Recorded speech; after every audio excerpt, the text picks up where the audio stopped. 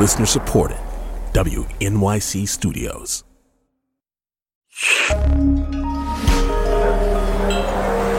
Listener supported. WNYC Studios. A heads up, this episode starts with a story of pregnancy loss. I'm Julia Longoria. This is More Perfect. How old were you when you got pregnant for the first time? Today's episode comes from producer Gabrielle Burbet. I was 34. I was 34. And it starts with a woman named Margot. She's never set foot in the Supreme Court. But in 2014, when Roe v. Wade was still law, her first pregnancy made her confront a line the court drew. That story began when she was about 9 weeks pregnant. So at 9 weeks was when I started writing weekly letters to my baby. What kind of stuff would you write? I think I talked about snapdragons and how you can make them open like mouths, and so how excited I was to, show her how to do that. How when you squeeze the sides of snapdragons' mouths, you can make them talk. I kept up the weekly letters until I ran out of pages in that journal. Then, at 18 weeks, the trouble began. One of the ventricles in her brain was measuring on the high side of the normal range. The scan showed that something was wrong with her baby's brain development, so doctors asked her to come back in a few weeks for a follow-up scan. By 22 weeks, it was in the severe range, and there were other abnormalities. When somebody brought up abortion, that made it clear to me that what was going on was real bad. I mean, every one of them knew that I wanted that baby. They knew there was a chance her baby had a rare congenital brain disease, but it was too early for a diagnosis, and they didn't know how severe it would be. The big thing that we were waiting for at that point was the information that the MRI could give us about the brain development a month down the line. In 1 month, scans could tell her a lot more about her baby's quality of life. Either the complications were so great that she would die before she was born or immediately after birth, or never leave a hospital kind of stuff, and they just couldn't say at that point. But the problem was, in a month, it would be too late. I was told that if I wanted an abortion, I needed to decide right then, and I didn't have enough information. She was 22 weeks pregnant then. In just 2 weeks, at the 24-week mark, it would be too late to have an abortion because of a line the Supreme Court drew in 1973 in Roe v. Wade. The viability line. That's the point in a pregnancy when a baby could theoretically survive outside the womb. Biologically, it's a fuzzy line. It's impossible for doctors to declare the viability of any pregnancy with certainty. In Roe v. Wade, though, viability was the cutoff. Before the line, abortion was legal. After the line, it was up to states to legalize it or ban it. Margot lived in Michigan, where abortion is banned after viability, and her hospital wouldn't perform an abortion after 24 weeks. You're telling me that if in 2 weeks you tell me that my baby has a fatal disease, you can't help me? She couldn't possibly make a decision about having an abortion in that moment. I knew I just didn't have enough information. Being so afraid of not being able to get an abortion later that you have an abortion even not know. Oh, God. No. But the thought of making her baby suffer down the line was also unbearable. There's obviously no medical reason for that, right? Like, all of the reasons for that happening are legal. And they're not sense-making legality, right? This is nonsense legality, because nobody thinks that this is a good scenario. So how did we end up here? What has been missed? We will hear argument this morning in Case 19-1392, Dobbs versus Jackson Women's Health Organization. In the oral argument for Dobbs, the case that overturned Roe, the word abortion came up 73 times. The word precedent, 24 times. Privacy, 10. But viability, And we asked the court to at least get rid of a viability line or any suggestion of a viability line. So viability, it seems to me, doesn't or viability. Other than viability. That basic viability line. 111 times. The line really doesn't make any sense. Viability is not tethered to anything in the Constitution. Viability is a principled line, Your Honor, because in ordering the interest of The viability line was the line that protected the constitutional right to most abortions for 50 years. But in Dobbs, You want us to reject that line of viability and adopt something different. the line was thrown out. However you might feel about abortion, there's no question Dobbs has thrown abortion law in America into a state of chaos. State laws are changing across the country at a breakneck speed. Politicians are deciding where they'll draw their own lines at any point in a pregnancy. Arizona, 15 weeks. Georgia, 6 weeks. In 14 other states, conception.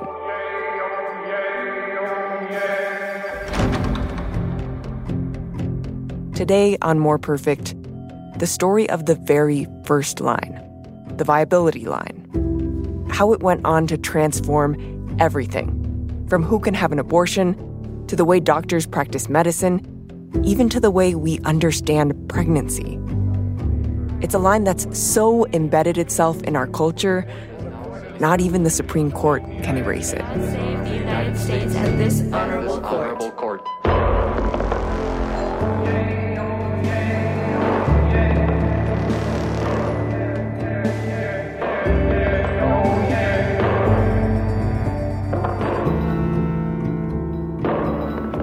More Perfect is supported by NetSuite.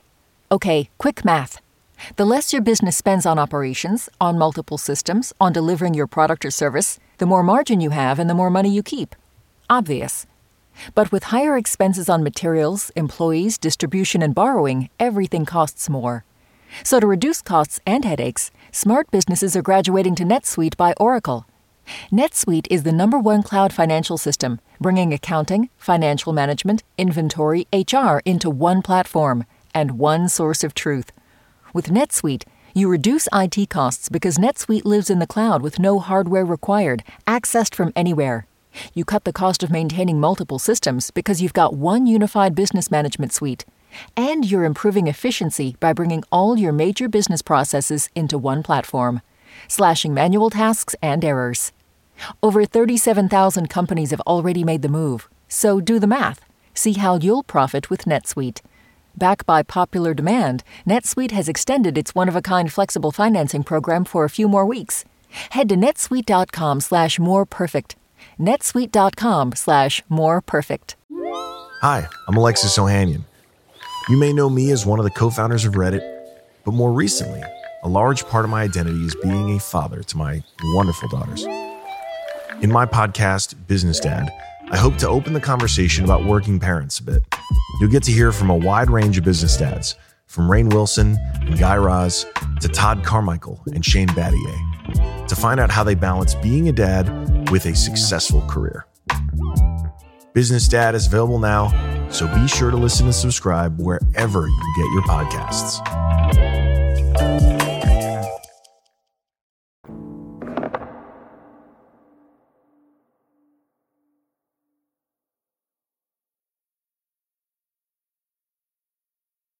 This is More Perfect. I'm Julia Longoria. Reporter Gabrielle Burbet set out to trace the origin of the viability line in Roe v. Wade. The decision in that case was written by a justice named Harry Blackmun. But my question was, where did Justice Blackmun get the idea for the viability line? First, I pulled up the opinion online, Control-F, viability, to see if he explained why he chose that line. He didn't. That would have made for a short episode. Yeah, wrap it up. Where did you go next? So then I had to go deeper, and luckily, shortly before Justice Blackmun died, he gave his papers over to the Library of Congress. So I went there, And there were 1,576 boxes of papers that Justice Blackmun donated. So I was sifting through all of these boxes and found stuff like a box of mostly hate mail that Justice Blackmun kept after the Roe v. Wade decision, letters to friends. The volume of stuff was totally overwhelming until I found a clue. You had 2 files in Justice Blackmun's clerk box. Were you particularly close? Well, yes, I was close to him because of the abortion case. Really, it's the foxhole camaraderie. It turns out Justice Blackmun spent many, many hours in the foxhole writing Roe v. Wade with one clerk. George Frampton. I clerked for Justice Blackmun in the Supreme Court. George was a clerk who stayed on an extra summer after his clerkship to help draft Roe v. Wade. But he was quick to tell me he was not Blackmun's teacher's pet. When he first got the job, he didn't even want to work for Justice Blackmun. I was thinking, how can I go to work for a newly minted Nixon conservative justice? In fact, when he first visited the court as a law student, he was not impressed. It sort of looked like a second-rate train station. Really old white guys who didn't seem to be paying any attention to much. And I was horrified. But as a lawyer, fresh out of law school, with an offer from a Supreme Court justice, you just don't turn that down. What exactly do clerks do? Well, a big part of law clerks' job is the equivalent of cleaning out the stables every morning so the horses can run. The horses being the justices. Clerks do the research judges need to make their decisions.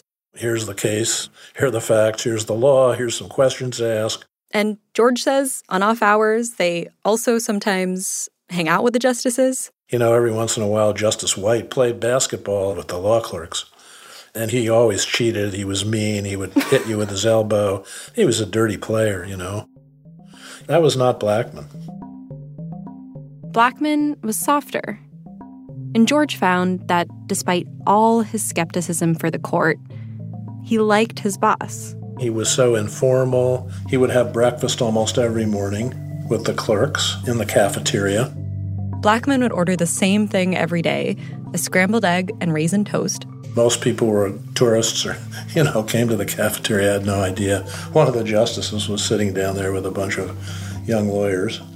He was a very down-to-earth, modest person who cared much more about what the law's impact was on ordinary people than he did on legal theology or legal ideology.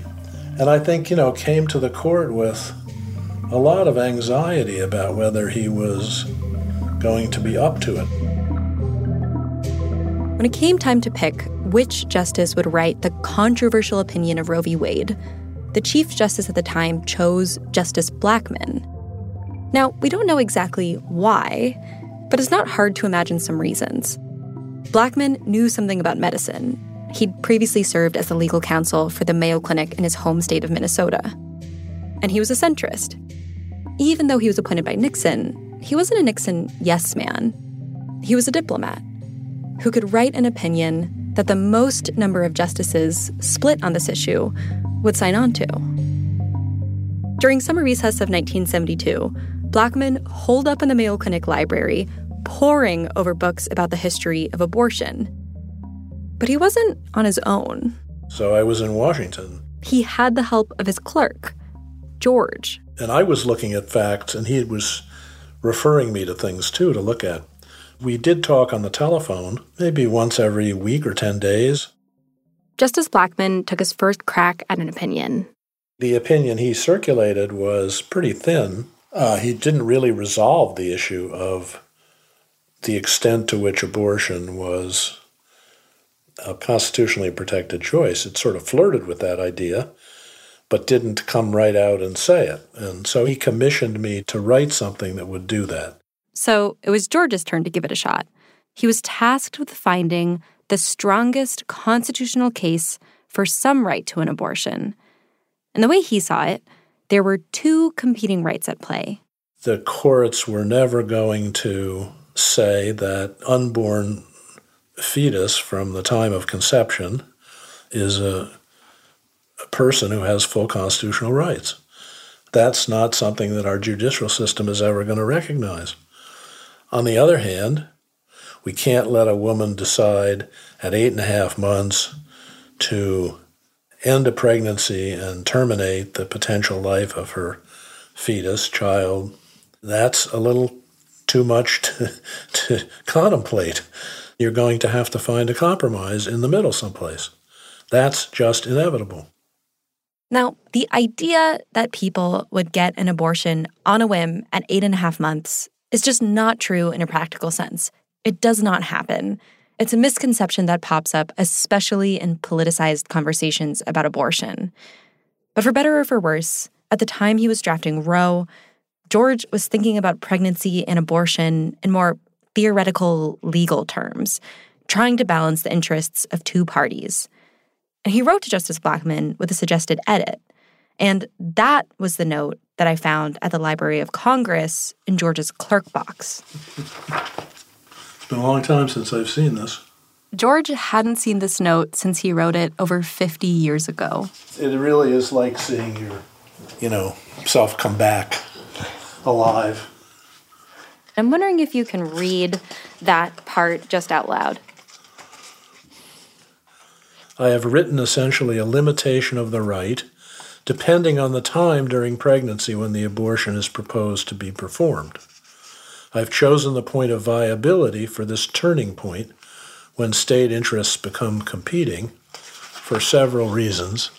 George said to Blackmun, how about we use the point in the middle of a pregnancy called viability as the line where the state's interest outweighs that of the pregnant person, and states can ban abortion after that point. That's part of my sales pitch. Did Justice Blackmun get viability from your proposal in that memo? I assume so. Where did you get the term viability? Well, it was very much a part of all the medical literature, and I think a part of the legal background. It was hard to chase down that legal background. From what I could tell, there was nothing published about viability in abortion law when George was writing his letters. But at around the same time, there was one other judge holed up in his chambers looking at viability in a different abortion case in the lower courts. Not sure the case has been decided. I would be very happy if it were before this. Why would you be happy? Well, because at least I'm not making it up. Actually, can you just start with introducing yourself and saying who you are and what you do? My name is John Newman. I'm a senior judge of the Second Circuit Court of Appeals. Judge Newman introduced viability into abortion law in a lower court, but his opinion came out a few months after George wrote about viability in his private letters to Blackmun. The case came to me in 1972, just 2 months after I had been appointed. When an abortion case landed on his desk a year before the Roe decision, he, like Blackmun, was a bit of a centrist, the swing vote on the Second Circuit.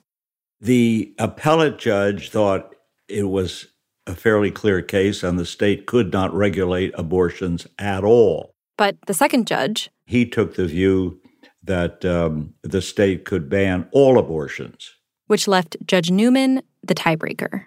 I was the third judge and didn't accept either absolute view. Judge Newman was wrestling with the same question as George. Both of them felt if they were going to make abortion legal, it can't be all or nothing. We've got to pick a line. And so I suggested the line of viability as the dividing line. If the fetus could not become a human being outside the womb, it seemed to me the state interest did not outweigh the private interest of the woman. And I just thought you can't abolish her right, but you can limit it. And so where to limit it was then the issue, and the viability line seemed to me the sensible line. Why did it make sense to you at that time? You have to use some judgment. There's no magic to it. People use judgment in their daily lives all the time. I don't know that anybody knows exactly why they decided anything. Who to marry, what college to go to, what job to take, any of those big life decisions. Did you talk to doctors or OBGYNs in trying to figure out what made sense? No. When any judge decides a case, you decide it based on the record. You don't go out and talk to other people, even experts. So these judges are drawing medical lines in the sand, and they're not even required to consult a doctor? Well, this isn't trial court, so they're not hearing from experts on a stand like you see in Law and Order. But we do know that Judge Newman did have an affidavit from a doctor that referenced the viability line. Hello? Hi, is Virginia there? Producer Alyssa Eads tracked down the only doctor Judge Newman cited in his opinion. This is she. Dr. Virginia Sturmer. She's 99, so she's no longer practicing. Hi, Virginia. My name is Alyssa Eads. I'm calling from WNYC, the public radio station in New York. She had the TV on when Alyssa called. I truly don't want to listen to a pitch, but I will send a check. Oh, I'm not calling. I'm not calling for donation. It was a cold call. Oh my God. I'm trying to figure out where the concept of viability came from. That came from, I don't know where that came from. All Judge Newman cited from Dr. Sturmer's affidavit was about where viability is in a pregnancy, not how it should be applied to the law. She did tell us, though, personally, she wouldn't feel comfortable performing an abortion after 20 weeks. But that's not any scientific thing. I spoke to doctors and a medical sociologist to understand how the viability line is used in medical practice. Around 23 weeks is the point at which the lungs of a fetus may be developed enough that a baby born could breathe with a ton of help. But that's not the only factor doctors use to determine if a fetus is viable. There's no such thing as a viability test. In fact, it's not uncommon for two doctors to disagree about whether a fetus is viable. So Justice Blackmun took this fuzzy medical concept from the realm of prenatal care and turned it into a legal cutoff to define abortion care. Doctors have pushed back hard, saying that the line is telling them how to practice medicine and that it ignores scientific evidence. For this reason, the American College of Obstetricians and Gynecologists actually opposes abortion legislation or regulation that uses viability as its standard. And the justices themselves have also had their doubts. Sandra Day O'Connor, the first woman on the court, worried that using the viability line put the justices, quote, in the business of being in a science review board. I disagree with that. Judge Newman again. We will be doing what judges do in all cases and assessing the competing scientific views that are presented to us and deciding which one we think is more persuasive. We have to do that in patent cases, copyright cases, environmental cases, all the time. So there's nothing special about doing that in an abortion case. The fact that the doctors can't opine with certainty whether at a certain point the fetus is or is not viable doesn't distress me at all. No line is going to yield perfect results. No legal doctrine is going to lead or even entirely consistent results. The law is imperfect just as life is. That doesn't bother me. And I would rather accept a few imperfections than be forced into all or nothing decisions. Judge Newman repeated this again and again in our conversation. Judges have to pick lines. That's what judges do. Viability as a measure of when you can say that potential life becomes more lifelike, more real life. It seems to me you can say, well, that's the grossest, clumsiest reading, but it's also pretty simple.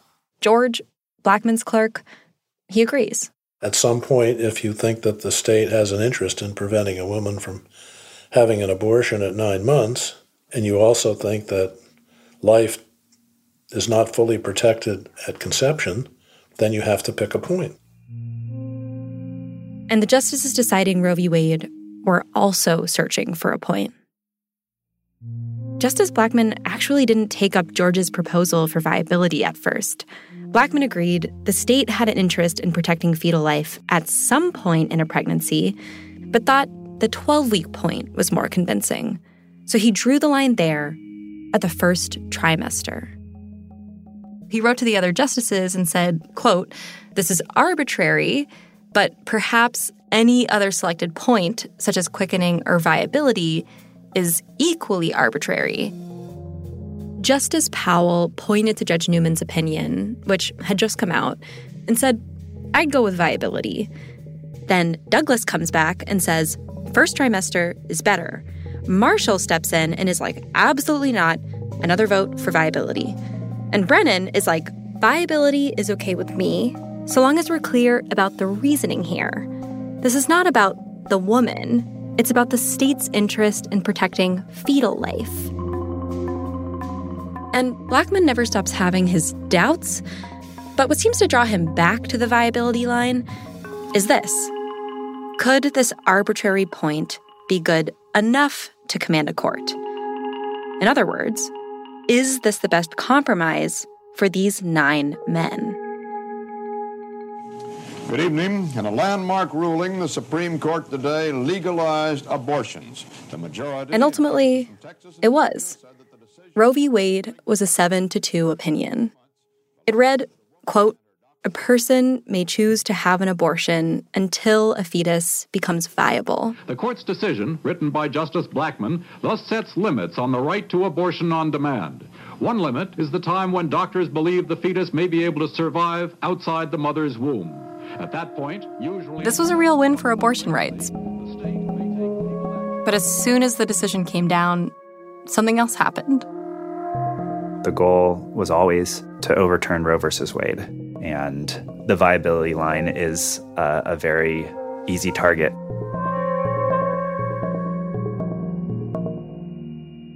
After the break, leaders in the anti-abortion movement converge, with their sights set on Roe's weakest link. More Perfect is supported by NetSuite. Okay, quick math. The less your business spends on operations, on multiple systems, on delivering your product or service, the more margin you have and the more money you keep. Obvious.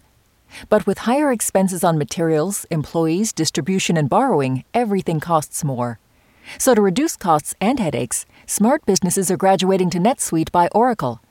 NetSuite is the #1 cloud financial system, bringing accounting, financial management, inventory, HR into one platform and one source of truth. With NetSuite, you reduce IT costs because NetSuite lives in the cloud with no hardware required, accessed from anywhere. You cut the cost of maintaining multiple systems because you've got one unified business management suite. And you're improving efficiency by bringing all your major business processes into one platform, slashing manual tasks and errors. Over 37,000 companies have already made the move, so do the math. See how you'll profit with NetSuite. Backed by popular demand, NetSuite has extended its one-of-a-kind flexible financing program for a few more weeks. Head to netsuite.com/moreperfect. netsuite.com/moreperfect. Hi, I'm Alexis Ohanian. You may know me as one of the co-founders of Reddit, but more recently, a large part of my identity is being a father to my wonderful daughters. In my podcast, Business Dad, I hope to open the conversation about working parents a bit. You'll get to hear from a wide range of business dads, from Rainn Wilson and Guy Raz to Todd Carmichael and Shane Battier, to find out how they balance being a dad with a successful career. Business Dad is available now, so be sure to listen and subscribe wherever you get your podcasts.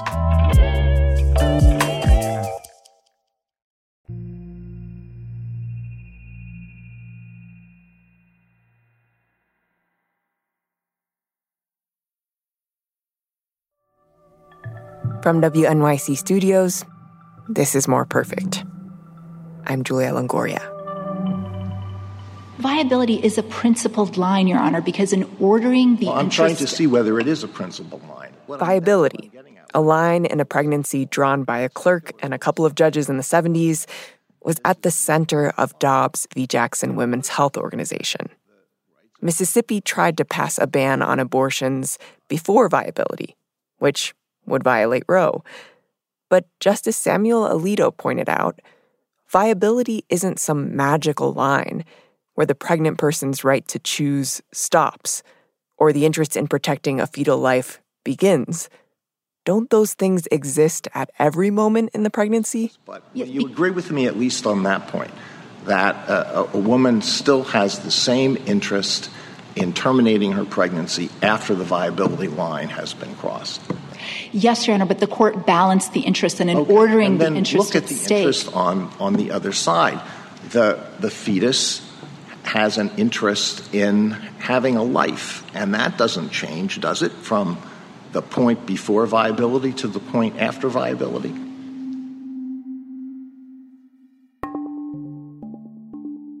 In the opinion, Justice Alito wrote that, quote, the viability line makes no sense, and promptly destroyed it at the federal constitutional level. He said it was not adequately justified in Roe, and even the dissenters to Dobbs don't try to defend it. But for 50 years before this, the viability line lived as constitutional law. And in that time, it embedded itself in our culture so deeply that even though viability seemed to show up out of nowhere, it came to define the entire conversation about abortion on both sides. Gabrielle Burbet has the rest of the story. As soon as Roe v. Wade came down, the viability line came to take on a kind of moral significance. The National Right to Life Committee is opposed to Roe versus Wade. We believe. Is it okay for us to allow unviable infants to be left to die? Viability, by definition, means that the child can survive outside the body of the mother. Then why kill the child? On the conservative Christian right, viability was an easy target. The line, as a cutoff point, was condemned as immoral. No matter how you define these terms, you can say fetus, you can talk about viability and medical procedure and abortion. You can talk about all these words, but it boils down to children, innocent, unborn children. And they built a movement around teaching people its flaws. Around the age of 12, I read a book called Pro-Life Answers to Pro-Choice Arguments. Alex Harris learned about viability as a kid. So the book reads, in Roe versus Wade, the Supreme Court defined viability as the point when the unborn is, quote, potentially able to live outside the mother's womb. But why not say he becomes human in the 4th week because that's when his heart beats, or the 6th week because that's when he has brainwaves? Both are also arbitrary, yet both would eliminate all abortions currently performed. He's a lawyer now, but when he was younger, Alex was sometimes referred to as a Jonas brother of the evangelical movement. I'm picturing you on a stage with like a headset with cool hair, pumping up a crowd of evangelical teens. Is that... We did do that. We had these big foam rocket launchers that we would shoot into the crowd to give away copies of dense theological books to teenagers. His parents were pioneers in the Christian homeschool world, part of a larger movement called the Joshua Generation. The movement trained kids in debate, public speaking, political campaigning, all before they were even teenagers. And all of this was to prepare us to be the senators and the U.S. Supreme Court justices and the presidents of our generation. And really, the vision was to take the land for Christ and for conservative values. Alex made it to the Supreme Court as a clerk for Justice Kennedy. He also clerked for Justice Gorsuch when he was still in the lower court. And his very first gig was interning for an anti-abortion judge in Alabama, who, long before Dobbs, worked to tear down viability in the lower courts. He was known for writing opinions where he would identify, all the many ways that the law does confer rights and protections on a fetus to kind of build the argument for why the fetus should be identified and recognized as a person, and why Roe was therefore wrongly decided. The goal was to protect life from the moment of conception and ban all abortions. in response to those attacks, abortion advocates and Democratic lawmakers, they ended up doubling down on viability. We have laws in this land. We have court decisions in this land. Before viability, in the early stages of a pregnancy, a woman gets to decide with her family and her doctor and with her God what her options are.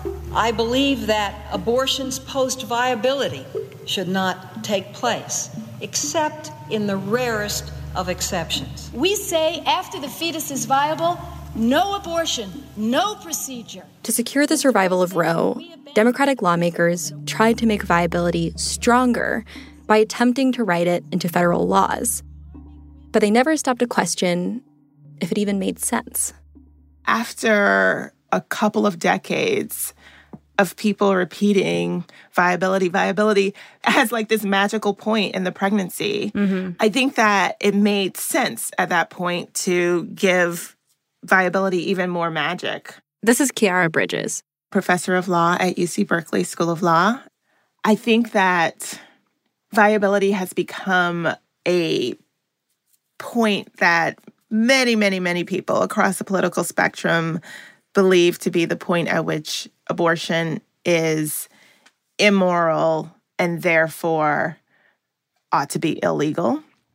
Like we want to match up morality with legality. She says viability, which, to be clear, was not a word in the national abortion discussion before Roe v. Wade, is now how the majority of Americans understand abortion morally. Even people who are, supportive of abortion rights, we don't subject viability to critique because it seems the logical point at which people can be compelled to give birth. But I think that what's obvious is folks are left out of that, right? People who need and get abortions after viability, young people, poor people, people surviving, intimate violence, people's lives on the ground are so much messier than what the court pretends people's lives look like.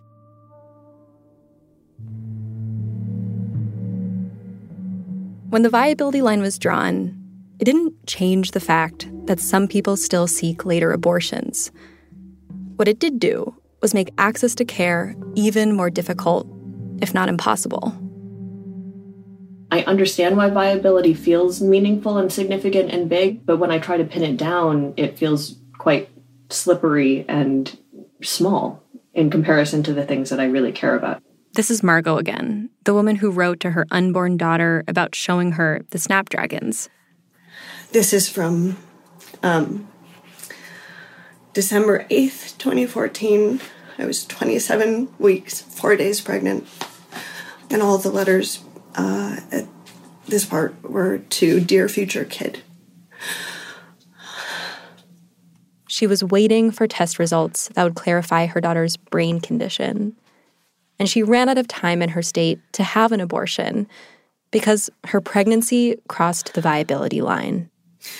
At the follow-up ultrasound last Friday, they found that the ventricles in your brain have increased to 14 to 15 millimeters on the right, which is nearly twice what's considered normal. Margot lived in Michigan. Following Roe, Michigan allowed abortions before viability, but banned them after that line. So when Margot decided she did need to have an abortion, her doctors told her she would need to travel to a state that did allow the procedure after viability. In this case, Colorado. The clinic she went to is one of the few in the country that would do an abortion in the third trimester. She says it looked like a bunker, designed to protect the staff and patients from bomb threats and shootings.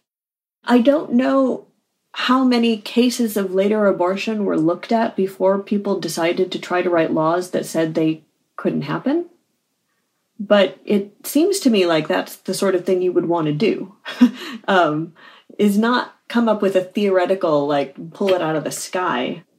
Judges drew the viability line because, they said, they had to balance two opposing interests. It was the person's right to choose versus the state's interest in protecting fetal life. For me, she was always a kind of life worth protecting. I wanted her to live.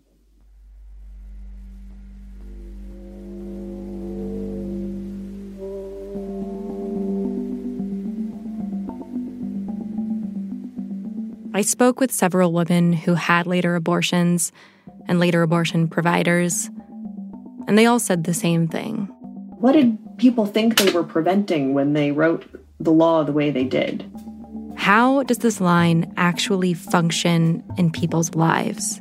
I think I always go back to, we have to look at what drives someone to have an abortion and why is that person at 26, 27, 28 weeks desperate to have an abortion? What are the circumstances? That's the key. I think the only thing that the line did was make me afraid that there was a clock that was about to run out.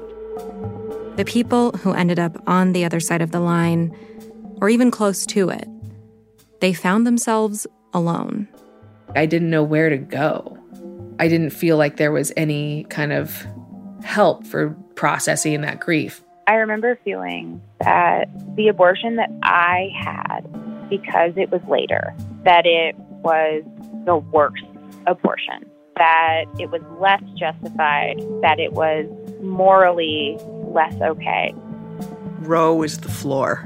But I never thought it was a good decision to begin with. Why did they do this? They screwed us all over. I wanted to go back to the people who drew this line in the first place, to ask them what they meant it to be. Did you see it as a moral line? No. Judge Newman again. It's not up to courts to make moral decisions in a case. We are not the clergy. I am obliged to interpret the Constitution. Whatever our views of morality is, we ought not to impose them on others. Would you do anything differently, knowing what you know now? Well, I don't look back. Why do you laugh? Judges have enough to do with the case that's on for today and the case that's coming up next week, and I don't think it's a good use of their time to go back and say, would I have done it differently 50 years ago? I've never sort of felt too much of a reason to go out and defend it in the sense that... George Frampton, Blackmun's clerk. It is what it is, was what it was. It worked to the extent that it's become a thorn, a disadvantage in the abortion debate. I'd never thought that much about it. I guess I just thought, well, it's always been vulnerable. But as long as it's out there, at least it's guaranteeing most people the right to an abortion. Yeah. And so you still feel that viability is the one that makes the most sense? No, not today. Why not? I don't have any particular pride in the brilliance of, the original Roe v. Wade decision. So, I never really thought about the viability of viability. There's nothing magical about viability. If you want a rule of law, you have to pick a line. If there is a point someplace in the middle, and you can't use viability or quickening, and you can't use a number of months as an approximation, how do you articulate the right to build the law on, to build a whole legal and health system on? Tell me what you think it's going to be.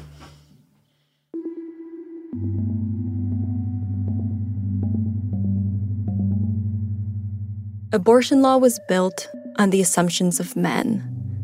What they did and didn't understand about medicine, about pregnancy, about loss. Liberals who supported abortion rights used that law, tried to make it stronger, and in doing so, made those assumptions part of how the majority of Americans understand abortion. Conservatives focused their attention on that law to destroy it, to fight for a new legal and health system. And they won. When Dobbs was decided, did that feel like an accomplishment? It really felt surreal in many ways. I went back to Alex Harris, the Jonas brother of the movement that helped destroy the viability line in federal law. But there was not the jubilation. that I think I may have felt even 10 years prior. Most of that was just my greater understanding of how this decision would impact the lives of so many women, including women in my own life. The fear that I knew and had heard and saw from so many of them in response to this decision. And if my hope and the hope of true Christians and followers of Christ was in the Supreme Court to right all those wrongs, the brokenness of our world, the brokenness of our political system, the brokenness of our judicial system, it's not prepared to do that.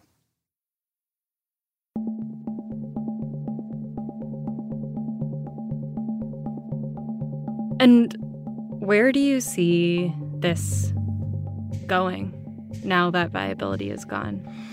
So we now don't have to defend viability. Our creativity has been unleashed.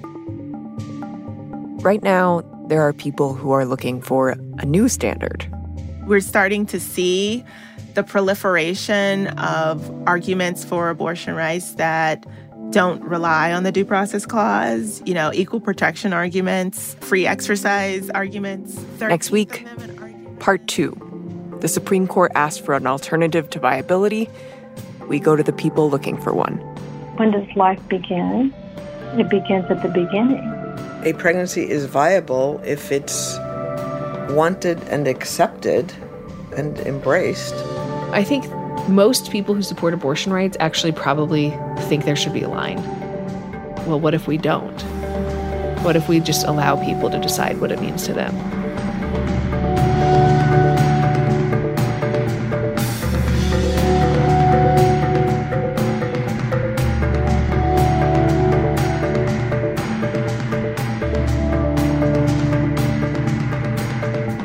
More Perfect is a production of WNYC Studios.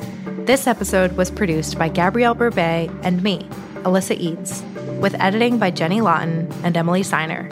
Fact-checked by Naomi Sharp. Special thanks this week to Jeannie Sook-Gerson, Sam Moyne, Anna Sale, Lauren Cooperman, Erica Christensen, Garen Marshall, Katrina Kimport, Benedict Landgren, Nina Martin, and Glenn Halva Neubauer. Thanks also to Hillary Frank of The Longest, Shortest Time, where we first heard Margot's story, and to the Library of Congress for their help with Blackmun's papers. The More Perfect team also includes Julia Longoria, Emily Botine, Whitney Jones, and Salman Ahad Khan. The show is sound designed by David Herman and mixed by Joe Plord. Our theme is by Alex Overington, and the episode art is by Candace Evers. If you want more stories about the Supreme Court, go to your podcast app, hit subscribe, and scroll back for more than 24 episodes. Supreme Court audio is from Oyez, a free law project by Justia and the Legal Information Institute of Cornell Law School. Support for More Perfect is provided by the Smart Family Fund and by listeners like you. Thanks for listening.